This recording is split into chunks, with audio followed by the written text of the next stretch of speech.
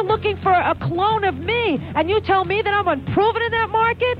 You got freaking Opie out of his mind over there with this station. He doesn't know what to do with himself because he realizes we're making big inroads over there in his little fabulous market where he's had no competition. And I'm willing to help you fight the good fight over there, and you won't give me a couple of $100 a month?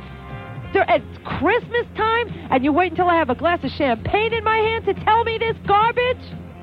What the hell's the matter with you people?